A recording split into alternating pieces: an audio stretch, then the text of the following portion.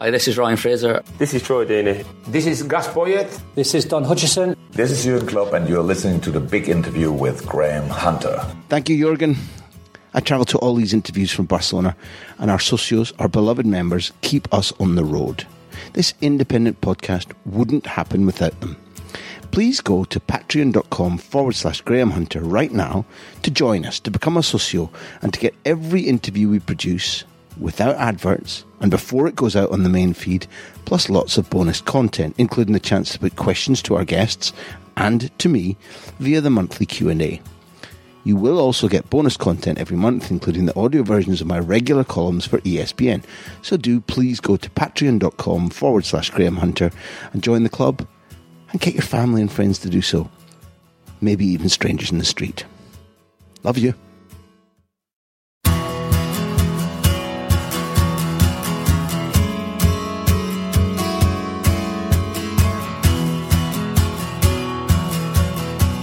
So look, your eyes don't deceive you. When you clicked on, selected the big interview, I guess what you expected to get was the big interview, and you did. It's Graham. Nice to have you back. Speaking about having somebody back, fantastic to have had Jamie Carragher back on the big interview, returning 5 years since he first appeared on our show. That day, he was, just like Gary Neville, our first ever interview on the big interview. He was in Sky. He was preparing for Monday Night Football. We sat in a little recording booth, and I enjoyed it very much indeed, but I had the distinct impression that Jamie was thinking, what is this strange format? Who is this strange guy that I normally only see across the editorial floor on Sky Television? It was good. It was enjoyable, but I think he was still getting, trying to take my measure. Well, he's done so since. We worked together in Madrid to interview Xavi Hernandez. That was great fun. And a couple of months ago, Jamie phoned saying, look, could you give me a little bit of your ideas and thoughts and information about the Wembley match, the Champions League final of 2011 when Barca beat Manchester United? I'm writing this book. So he did. He was very kind in terms of including my thoughts in the book. He sent it to me. I read it. It's very, very good. And it catches a particular fascination of mine in that now when I'm analysing games to try and write an article, or analysing games using Wisecout or YouTube in order to better present on La Liga television, the rabbit hole, the warren of things that you can dive into if you're interested in retrospective analysis of matches, of themes, of moves. There's so much to discover there, including your misconceptions. Not only whether on the night in the hurly-burly you got something wrong, but also whether time has dimmed or even just taken and mangled and spat out your recollections. Jamie Carragher seized on this as a theme and put together his book, The Greatest Games, and we used that as a reason to get back in touch with him. So this episode, we'll talk about the concept of the greatest games, and it'll start with something very dear to his heart because he was at Everton against Bayern Munich in the Cup Winners' Cup when Everton went and won that tournament. And it's a perfect example of how going back to something that was for him a cherished childhood memory, he found out very different things about the rough and tumble of playing not against Everton, but against that Bayern Munich, and how misconceptions about silky, poor old Bayern Munich were booted all over the park by Everton. Not a bit of it. So our talk is about that night, or those nights, one in Bavaria, one at Goodison, when Everton went through and knocked out a classic Bayern Munich side. But it's also about the art of punditry. I'm talking about Andy Gray, Gianluca Vialli, to Jamie and Gary with Dave Clark, and originally with Ed Chamberlain on Sky. Listen to this episode, enjoy it. Buy The Greatest Games for the football fans in your life, either for Christmas or at any other opportunity. But also please check out our new YouTube channel where you can find audio of all our old interviews, plus lots of video clips from more recent guests. You're going to enjoy Jamie Carragher, this time talking about his version of The Greatest Games. And there are some corkers in there.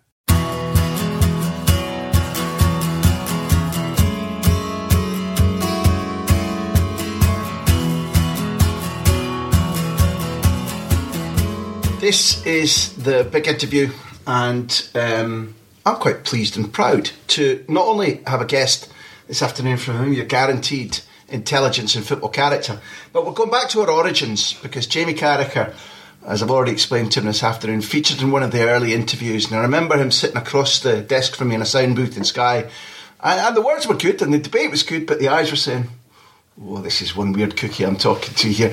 Hopefully over the years that feeling has been erased or developed, and for anyone who's able to look at this tape of the interview, this is Jamie's exceptional book called The Greatest Games. I'm not going to talk too much about explaining it because he's going to do that for himself. First of all, Jamie, you're a popular and talented man. Thank you for sharing your afternoon with us. Although I suppose of a Friday afternoon, week after week, you probably get that yearning to think, I'm going to give Graham a wee phone and just talk football with him. And thankfully, it's today we can actually do that job. No better time and place. No better people either.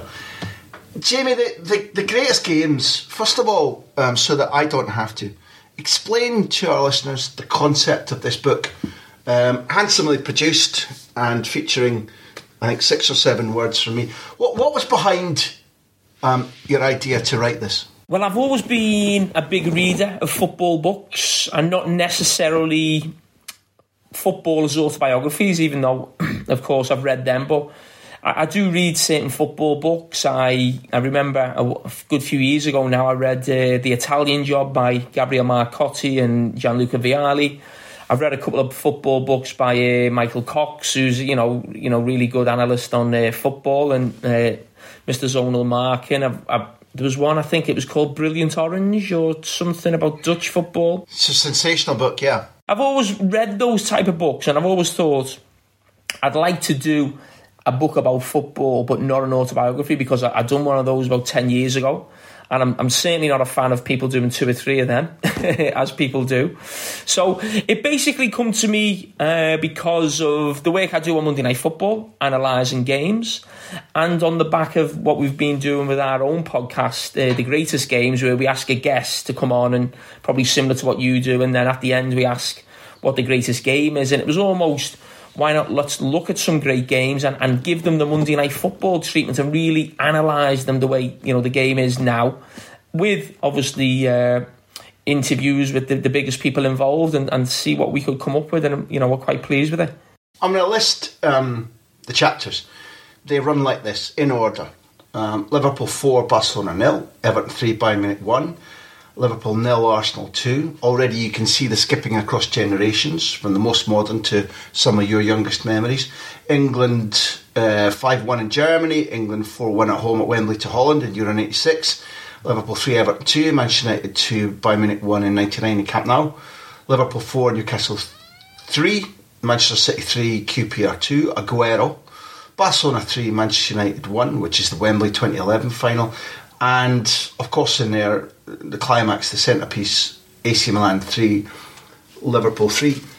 Before we go into 1 or 2 of the specific chapters, Jamie, one of the things that emerges most quickly is this idea about unreliable memory, unreliable narrative, the way in which football matches sometimes on the night and the day after get mistold or misseen. Of course, it leads to endless debate at the time. But legends grow, and the way that legends grow is obviously part of the way that football grabs your heart, because it isn't just the 90 minutes. You need heroes and you need villains. You need perceived flops, perceived brilliance. And I know that in starting out, and I think through it too, it was on your mind constantly, am I going to look back and find that there were more warts than beauty spots? Is that true? Yes, I think that's always the case, and I actually spoke to Teddy Sheringham about that, because I interviewed him for the 99 chapter in the Camp Nou and England-Holland, and he said he didn't like watching games back because he never played as well as he thought he'd played, and it almost ruins the memory. And throughout the summer we all got very nostalgic because of obviously COVID and lockdown, and the old games were getting played. And he said one of the few games he actually enjoyed watching back was the Euro 96 game of England-Holland, really. So it was interesting that, because I always feel as a player, we come away from games and think we've played well, and other games we think we've played poorly, it's never as good as you think, and it's never as bad as you think when you look back at a game. But I think you're right. I think the narrative around football games a lot of the time revolves around the result rather than what's happened in the 90 minutes. And it was just really looking into that, really, and trying to, maybe if I can pick up a few nuggets and a few things that are maybe, or certainly go against the grain of what the narrative is sort of years later, and maybe make people go back and watch that game and maybe change their thinking. Was the most, I mean, you're a Liverpool man now, as you say in the book, it's well documented that you've had a change of heart and there's a before and after, but was the game where Everton eliminate Bayern Munich, having had them softened up 2 years earlier by Aberdeen, and that doesn't get enough play in the chapter, Jim, I'm sorry to be critical at this early stage, but you do mention us, but was that the one where, because, you know, the memories that might have been dislodged in games you played in, whether that be in Munich against Germany or whether it be Istanbul, those memories you could influence, you were a participant, but a memory that might be dislodged or besmirched when you're a kid with a bobble hat, for a certain part of the journey anyway, is that the one that you were most worried about?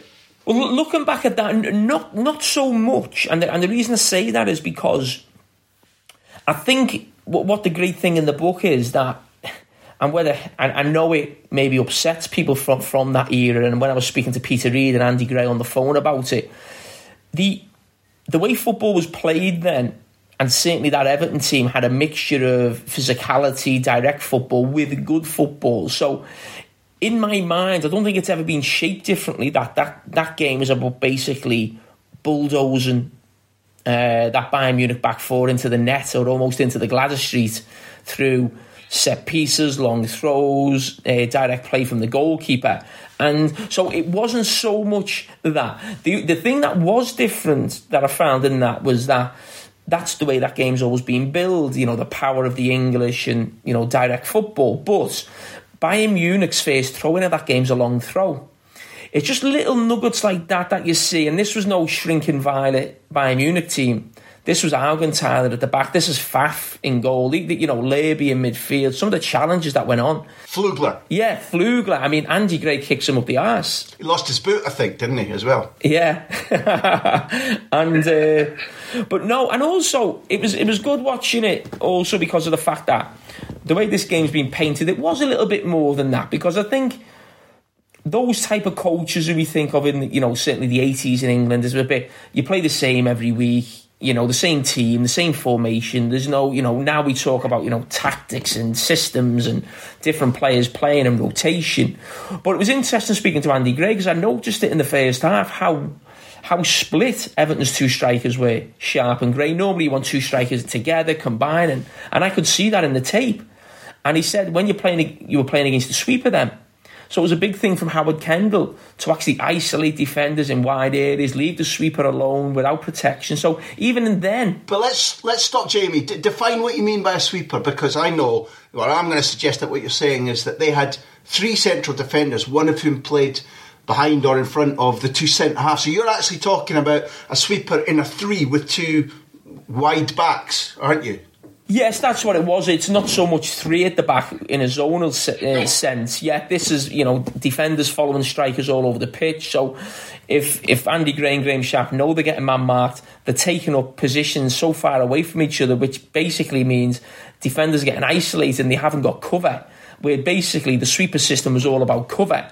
Two men-to-men markers, going as tight as possible, and you always had that spare man behind. So if you stretch them across the width of the pitch, they're going to get isolated certainly a lot more. So even just picking up little things like that shows how much thought was going into games then. And they change at half-time, what you described, because, you know, I don't want to overemphasise this because our listeners are quick. But what you've done is you've gone back and watched the 90 minutes once or a couple of times in each of the chapters. And therefore, and if I'm, you know, I don't want to betray too many of the secrets because I'd like people to buy this and read this. But you pre-note your conceptions, your ideas about the game before you see it again so that you can measure them up again, which I think is a really good technique. But you say that at half-time, they play slightly closer together, don't they, Graham Sharp and Andy Gray? Yeah, so they do. So obviously that was a tactic in the first half. It's maybe not working as well as they want, the 1-0 down. And maybe it's a case of actually, let's go back to our sort of way of doing things normally in terms, the attack on the Gladys Street end. I mean, the famous half-time team talk from Howard Kendall, that's always remembered. Where he says what? You quote him? Yeah, sorry. He's basically, the Gladys Street will suck the ball in for you. That type of thing. So the Gladys Street for Everton is what the Kop is for Liverpool. And get it up there and the fans will draw it right in. That's what it was. I mean, this is Bayern Munich, but at that stage, you mentioned Aberdeen before. But I think we looked at the stats. I think Aberdeen had been knocked out of European competition 5 years in a row, or 5 years out of 6 by English teams. So Aston Villa obviously won the European Cup final. Aberdeen, Everton, I think Tottenham knocked them out along the way somewhere as well. So at that stage, English teams' record, and especially not just in Europe but against this Bayern Munich, they had real problems. One of the things that has emerged already in having read the book and listening to you now, perception isn't always about things becoming wrong over the years. I think that stories get told about, like, for example, you've established the idea that what was said about Everton Bayern Munich from that day onwards, when you knock them out and it's in the glory years of Everton, you're about to win 2 titles with a year apart, was that Everton were the long ball, hard merchants, and not enough was spoken about the fact that Bayern not only matched kick for kick, but tried to have it out with Peter Reid, and they were bashing into the back of Andy Gray's head. So they weren't angels. But is part of what you've discovered, or do you think that over the years in Britain, the media that described football, and I don't mean modern because I'm coming on to a supplementary, have maybe not understood football as much, and they paint it as theatre. There are always good guys and bad guys. The foreigners are often either cheating and dodgy because they're going down all the time, or they're beautiful and elegant and swaying and the ball moves and they're taller than us and their chests are puffed out, and man, look at that strip. Do you feel, because that's my perception, that has tainted the way that football matches have been described on the radio and television or written about over going back to the 70s and 80s onwards? Yeah, I agree, Graham, and I think when we get into debates even now about systems and tactics and what managers do, I think sometimes, even in this country, and I'm talking about punditry as well, and ex-players, they don't enjoy it. It doesn't get the juices flowing. It goes over the head a little bit. They don't think the game is really about that. And I think that stems going back, a long time, when the narrative was always about the result. And even when you read our press, there's no real criticism or praise for managers in how they set teams up. I don't feel in this country, even to this day, it's all about the result. And the result just covers everything or masks everything, really. And I think there's a lot more to it than that. And I just think in England, I think with journalists or maybe press, and it's just the way we are, this is the way we are as a country, I suppose. But I think when you hear about managers going abroad, they say they get a lot more questions on, why did you play a back three? Why did you make that substitution? Why did you play him in this role? Why did you do this? And they almost have to explain the actual idea, the tactical setup. I got that a lot from Gary as well when he was in Valencia. That's what people would really home in on. That would never be a question for a manager here. You'd never ask if Jurgen Klopp went and played 4-4-2 rather than 4-3-3. I mean, people had mentioned it after the game, but I don't think it'd be a big debate with Klopp in the press conference. Why would you do that? What the extra man in midfield? What does 4-4-2 give you against this opposition? So I think as a country, we don't get is involved in the tactical side of the game, and that's what's something that really gets me going, and certainly in the job I do, and the Monday Night Football and the punditry is, why do teams do certain things?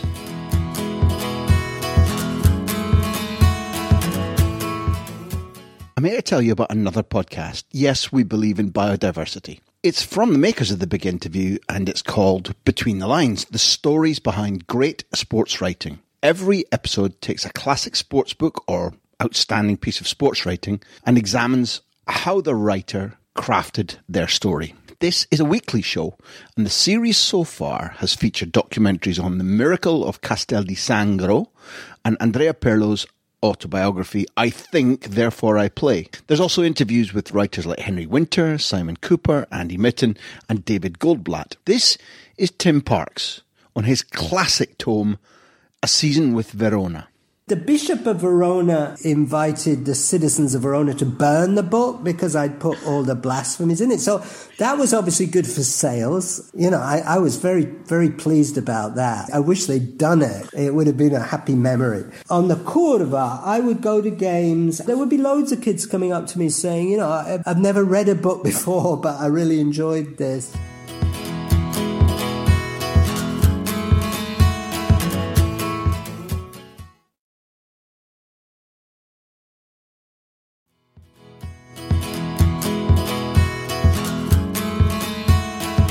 The listeners know, and I'm just stating for you, I'm not going to blow smoke up your arse, but you're involved in something which is changing that. And I want you to think honestly now about the football you watched growing up, which was presented as a package. Predominantly would have been whatever ITV's. I lived in Scotland, so we got different, but ITV had their version. Match of the Day is the more famous version. It was presented as highlights with almost no tactical analysis whatsoever. The highlights per se were presented as the most entertaining bits. So the other bits that might have led to them, not relevant. And for many years, when Match of the Day expanded, I'm going to call players out, you don't have to join in. In my opinion, there was very little tactical work done by the Hansen, Lawrence and era, in my opinion. Insufficient. I remember Luca Vialli, when he left Chelsea, saying, I'm going to go back to Italy. I'm going to work in television. He said, I'm going to do what Andy Gray is doing for Sky. This is obviously way back in the late 90s. Because in Italy, we only think about, why did that goal go in and the referee was rubbish or bent or whatever. He said, I want the debate to be opened up. And he was in Italy. Luca Vialli's mission was to go back and take what Sky was doing even then, before the days of you and Chambo and Gary and you being fixtures on a Monday night with Titi Henry. I want you to contrast, never mind talking about the quality of what you're doing, really the very fact that it's a staple part of the diet, and I know that our listeners, I know that they are voracious for the same thing that gets you going. The debate, our vocabulary's changed, Jamie. You know, across football appreciators, we might get it right, we might get it wrong, but the way in which we want to talk about football, positions, ideas, strategy, I don't think that's massively changed in the media, but I think the punters have changed. You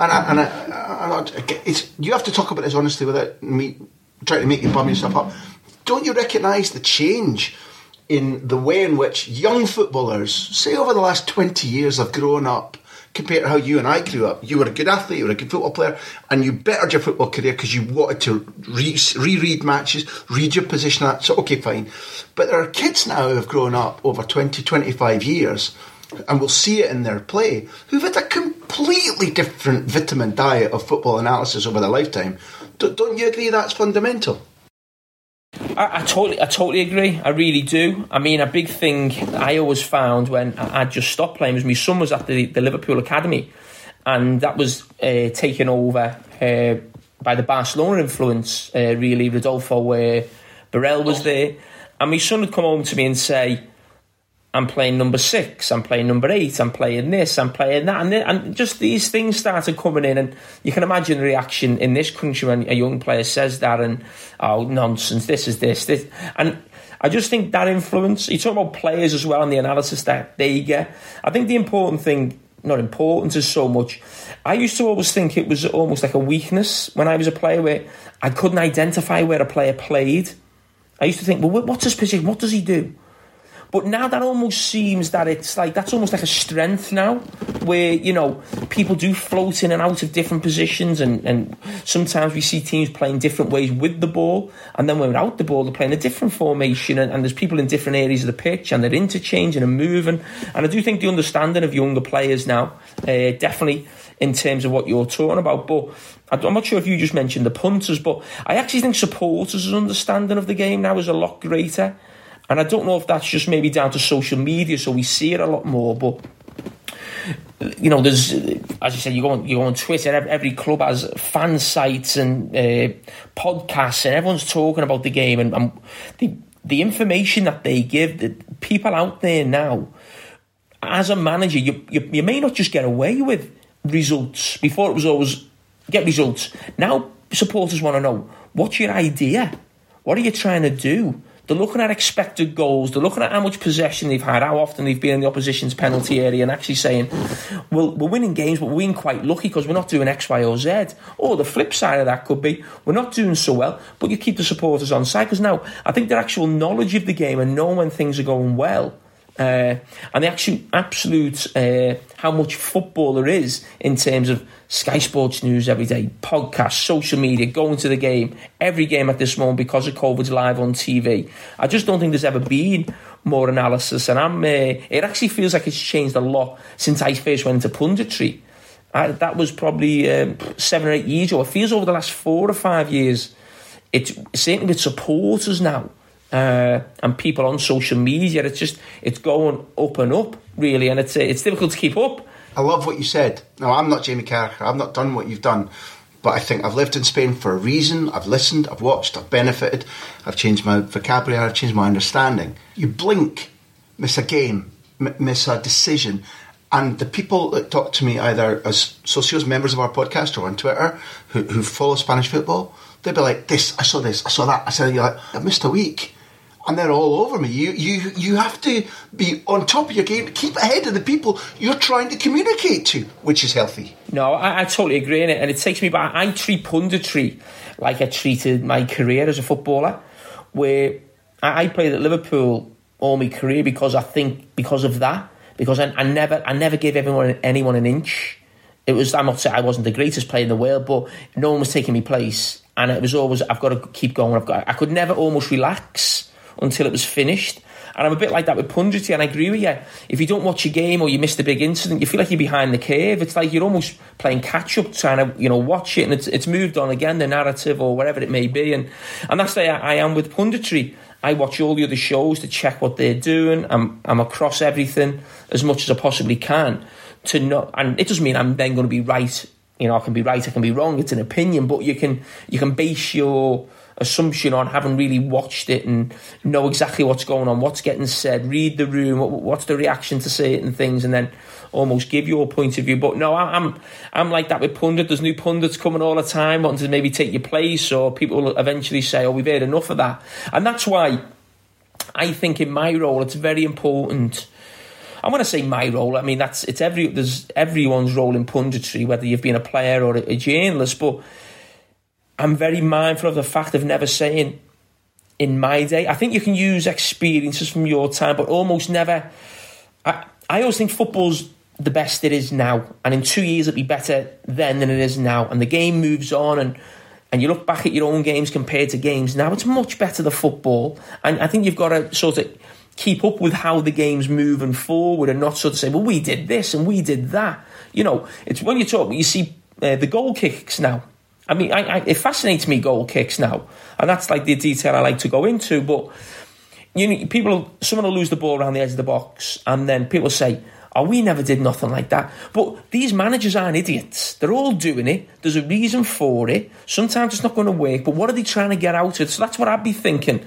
These managers are, so don't be saying, we never lost the ball around the edge of the box. Well, you're never going to lose it around the edge of the box if you kick it long, but there's a why. What's the reason? Why are we doing it? Almost get into that rather than say, this is wrong.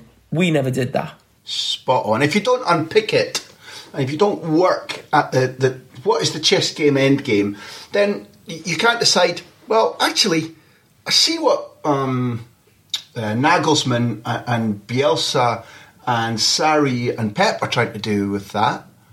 And I like the idea of looking at it, but I don't fancy it actually for this squad, that player, this crowd. It's that, okay, some coaches will say, these are my principles, bollocks to you, I'm staying with them. But if you don't try and unpick them, if you just do that, that's right, or that's fashionable, I must do that, or that's wrong, we didn't use it, then you're never going to work out, well, what's it for? And I think that, what's something for? And you caused me to go back to the last time we'll talk about the game that, well, the only game that's passionate to you as a fan. That Everton game, there's a eureka moment. I can't remember from the book whether you realised it on the night as a 11-year-old kid. I can't remember, but there's a eureka moment in your analysis when you're looking at, who is it? Eder, one of the centre halves goes off with a bleeding nose, and I'd seen this at Pataudry when Aberdeen got knocked out by Fergie's Aberdeen got knocked out by Hamburg, and we had a player off and we played on. And your point, I'll let you take up the narrative. Your point is that I think Lerby takes a free kick with Bayern still only having 10 men on the pitch. And from that moment, Everton in possession of the ball, and they do certain things, and it's just not a very mature piece of thinking. And your analysis going back there reminded me of you'd be analysing it exactly the same way today if you were on your legs with Dave Jones on Sky. Just detail that incident that I'm talking about that was so crucial to the tie. Yeah, I mean, if we'd make a big thing of it now if someone went off the pitch, you'd be well aware of it. I think probably even watching the football years ago, I mean, the commentator wouldn't even probably mention it. You'd almost not know that they were down to 10 men in some way, really. But you noticed that, I noticed that he went off. They then put a set piece in trying to slow the game down and maybe wait for the guy to come back on and help them. I think they take a free kick quickly. Before you know it, it's in Southall's hands. And Everton find themselves with long throws. Now, you're talking about one of the centre-backs. 3 at the back, 3 dominant players. Again, you take advantage of that. Really, it forces the goalkeeper to come out the goal, Faf, to try and deal with it because he knows the 2 defenders alone and the 1 man down can't deal with it. He almost ends up getting thrown into the Gladys Street, and there's an empty net, I think, for Andy Gray. But I just think at that time it just didn't get mentioned. No one really spoke like that or went into that detail. Really, and that's what we wanted to do with games, and that was the oldest game that went back to 85 of me as a 7-year-old. So it was just those things that I thought we'd be mentioning that and making a big deal of that, really, and game management. There's a thorny issue now. I should look because we've got social questions. Bet365, our sponsors, asked the Germany 5-1 game came after a low point for England losing 1-0 at Wembley. Did he get a man goal? Did you feel a corner had been turned that night? You were on the pitch. As you say in the book, you had a beautiful, devastating 7-minute cameo defending that 4-0 lead. I'm stealing your words, but it's one of the best phrases in the entire book. So before you answer that question, there are a couple of more. And, we've got Merrin Myrtle we're going to ask a question from. Gareth Scriven, Jake Garlick. And Jake Garlick says, in terms of the 5-1 in Munich, what does Jamie think of Sven as a manager? What did the players think at the time about the tactics he used, whether they were the right ones for modern football? Does Jamie think that they underachieved or were unlucky to lose on penalties twice to a very good Brazil side? How much of a difference did injuries to key players make? There's a lot of information in that question. The sponsor's question was, after the 5-1, did you think a corner had been turned? Maybe the answers to both Jake and to 365 come in the shape of your deductions from that chapter, which is an extremely powerful chapter, and maybe when people read it, they'll find it the most surprising chapter, I think. Yeah, I mean, looking back, obviously it was a huge euphoria, the press, and beating Germany. It's a derby game, if you like, at that type of level. And when I look back at the game, it almost was a snapshot of why we didn't do well. I mean, that was a game that we should have been losing 2 or 3-1 at half time. I think when I say it gave us a snapshot of why we didn't do well, we gave the ball away so much in the first half. But don't forget, this is in the middle of a season. You're in Germany. It's certainly not baking hot. It's not in the Far East where I think that World Cup was. And you've got Scholes, you've got Gerrard, Beckham, 3 of the best passes of the ball you'd probably see. But not necessarily the 3 passes you want together in the same team, because they all make the same pass, which is always looking for that 60, 70 yard pass and diagonal ball over the top for Michael Owen. So it works a lot in this game, certainly more second half. But in the first half, the turnover in possession was the reason why we should have been 3-1 down, and almost gives you a reason why when you get to those summer tournaments, the turnover in possession was just far too much. And then you contrast that with players you know so well, Graham, of your Iniesta and Xavi's. Very rarely played that pass. Very, very rarely. It was always what was the right pass for the team. It wasn't about the Hollywood ball, as we called it. As I said, these are 3 of the best technicians we've ever had and 3 great players. But that's maybe the makeup of that team and squad, whether it actually gelled together and worked together. And it was proven that it didn't really. In terms of Sven, I don't think I ever saw a team Sven picked and thought, what is that? I can't believe he's picked that team. Because you do get that with managers where they do something that you just cannot quite comprehend. But he always picked the obvious team. You think the best players, so you think nothing outrageous. But did he ever sprinkle a bit of stardust in any way as a manager with what he said or how he set up or throwing something different in a big game and tactically? No. I mean, he didn't. I find it difficult to criticise managers for two reasons. One, I've never been a manager. And number two, I always think when players criticise managers, I'm not a big believer in that, because I think the manager, number one, has got another 20, 30 years experience in football. He's managing, you haven't. So when I hear a player who's 25 saying, oh, the coaching's not great, or the manager's not this, or I mean, I don't really listen too much. So I'm probably a bit nicer to managers than maybe other players are. But with Sven, I don't think there was anything he ever said to me, ever, in the time I was there, where I thought, that's interesting, or I've learned that, or that's new. Other managers I had, he'd always say something that made you think, whereas Sven, it was very, very, very basic. I've got to offer you something, Jamie, and I'm not causing an argument, but I want to relate what you said earlier on. You talked about understanding out on the continent, managers, coaches will be asked more probing questions about their idea, about their training, about their football, about the strategy, about substitution. And you talked about Gary experiencing that at Valencia. And listen, I was at some of those press conferences, it got very heated, but they were asking, why are you here, or why are you English? Why did you do that? Now, it's the manager or the coach's job to get things right. I was speaking to Luis Enrique yesterday. He said, I'm here in a no excuses situation. He said, we're here to win. Yeah, playing well against Germany, 6-0. There's no excuses in my vocabulary. We have to win tournaments. So that's very good. So the responsibility lies there. But you've talked about not wanting to criticise a manager. And I've found that in my lifetime in British football as an institution in British football journalism. The criticism that comes from journalism is often too personal. And in football, I think there's a culture where it's too irregular for good minds like yours, like Gary, like Thierry Henry. Thierry's French, but there's a culture in Britain about if you say something that's contrary to what you've experienced or what you...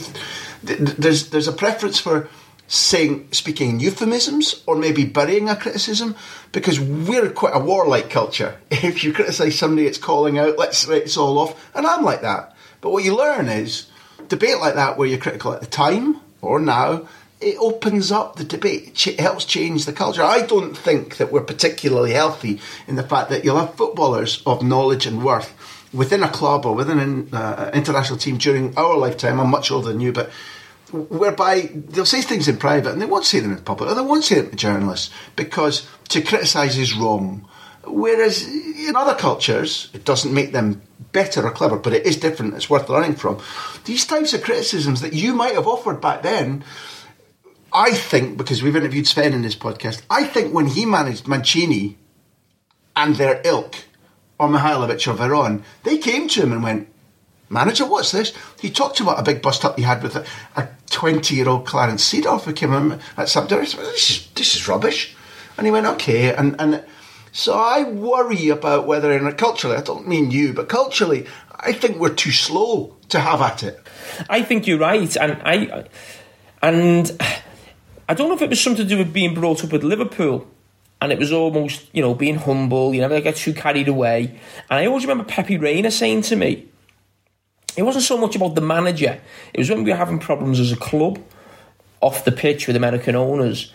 And he said, because obviously it was seen as me and Steven Gerrard are the two most powerful players, if you like, and had huge influence. But in reality, we'd never be critical of anyone at the club. We were always very supportive of the club, even if it was bad. And he was saying, players in your position, this was Pepe Reina to me and Steve, he said, they'd be causing trouble. They'd be out in the press criticising this. He said, in England, everyone's so humble and everyone's so supportive of their own club.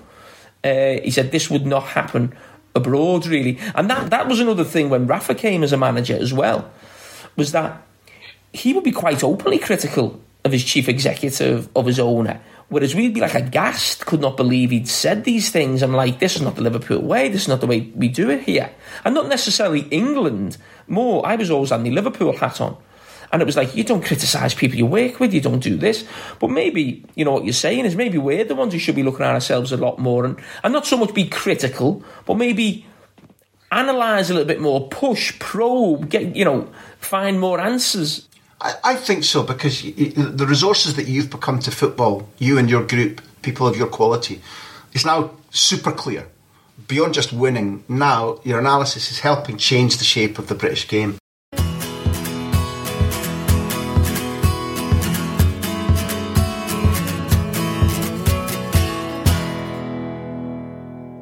Thank you for listening to The Big Interview. It's produced by me, which sounds egotistical, but it's also true, Graham Hunter, and Backpage.